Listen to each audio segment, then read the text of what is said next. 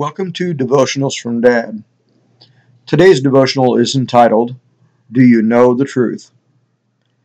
This question may have an obvious answer, but I'm going to ask it anyway. Do you believe everything you hear or read in the news? I am confident that your answer is a definite no. People today are relying heavily on the media for information about the coronavirus pandemic, about human trafficking, about racism, wars, and rumors of wars around the world, and other momentous events. However, the public remains largely distrustful of the mass media.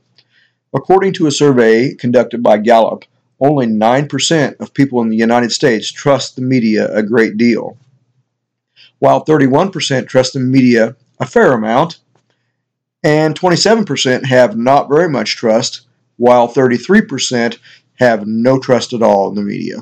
The percentage of America with no trust in the media is an all-time record high. Gone are the days when people like Walter Cronkite ended every broadcast with the quote, "And that is the way it is." Cronkite also used to say, "In seeking the truth, you have to get both sides of the story."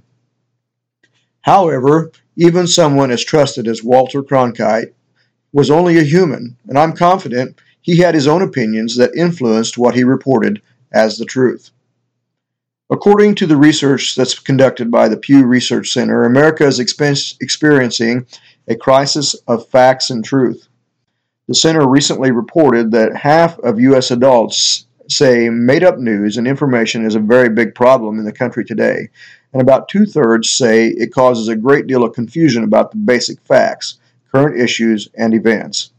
Americans admit that they have trouble at times distinguishing the truth from falsehoods. Adults say it's hard to tell the difference between what's true and what's not true when listening to elected officials. Finally, 48% say it's hard to tell the difference between what's true and what's not true on social media. 2 Timothy 3:16 says, "All Scripture is God-breathed and is useful for teaching, rebuking, correcting, and training in righteousness." So what does God-breathed mean? Let me explain it to you this way. When you listen to me talk, you're actually hearing me breathe.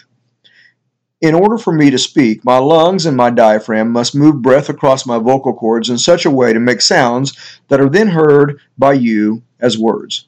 So to oversimplify things, when you hear me speaking, you're actually listening to me breathe. Now I'm going to ask you another question which also may seem to have a very obvious answer. Do you believe that the Bible is the whole truth and nothing but the truth?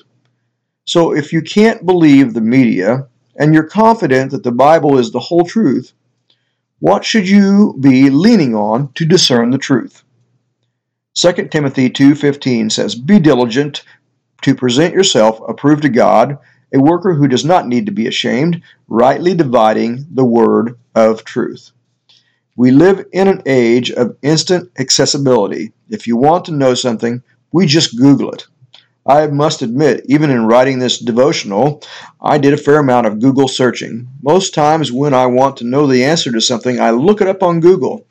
Many times my wife Joyce has asked me something, and my reply to her is, "Why don't you just Google it?" The next time you want to know the truth, why don't you pick up your Bible and put away Google?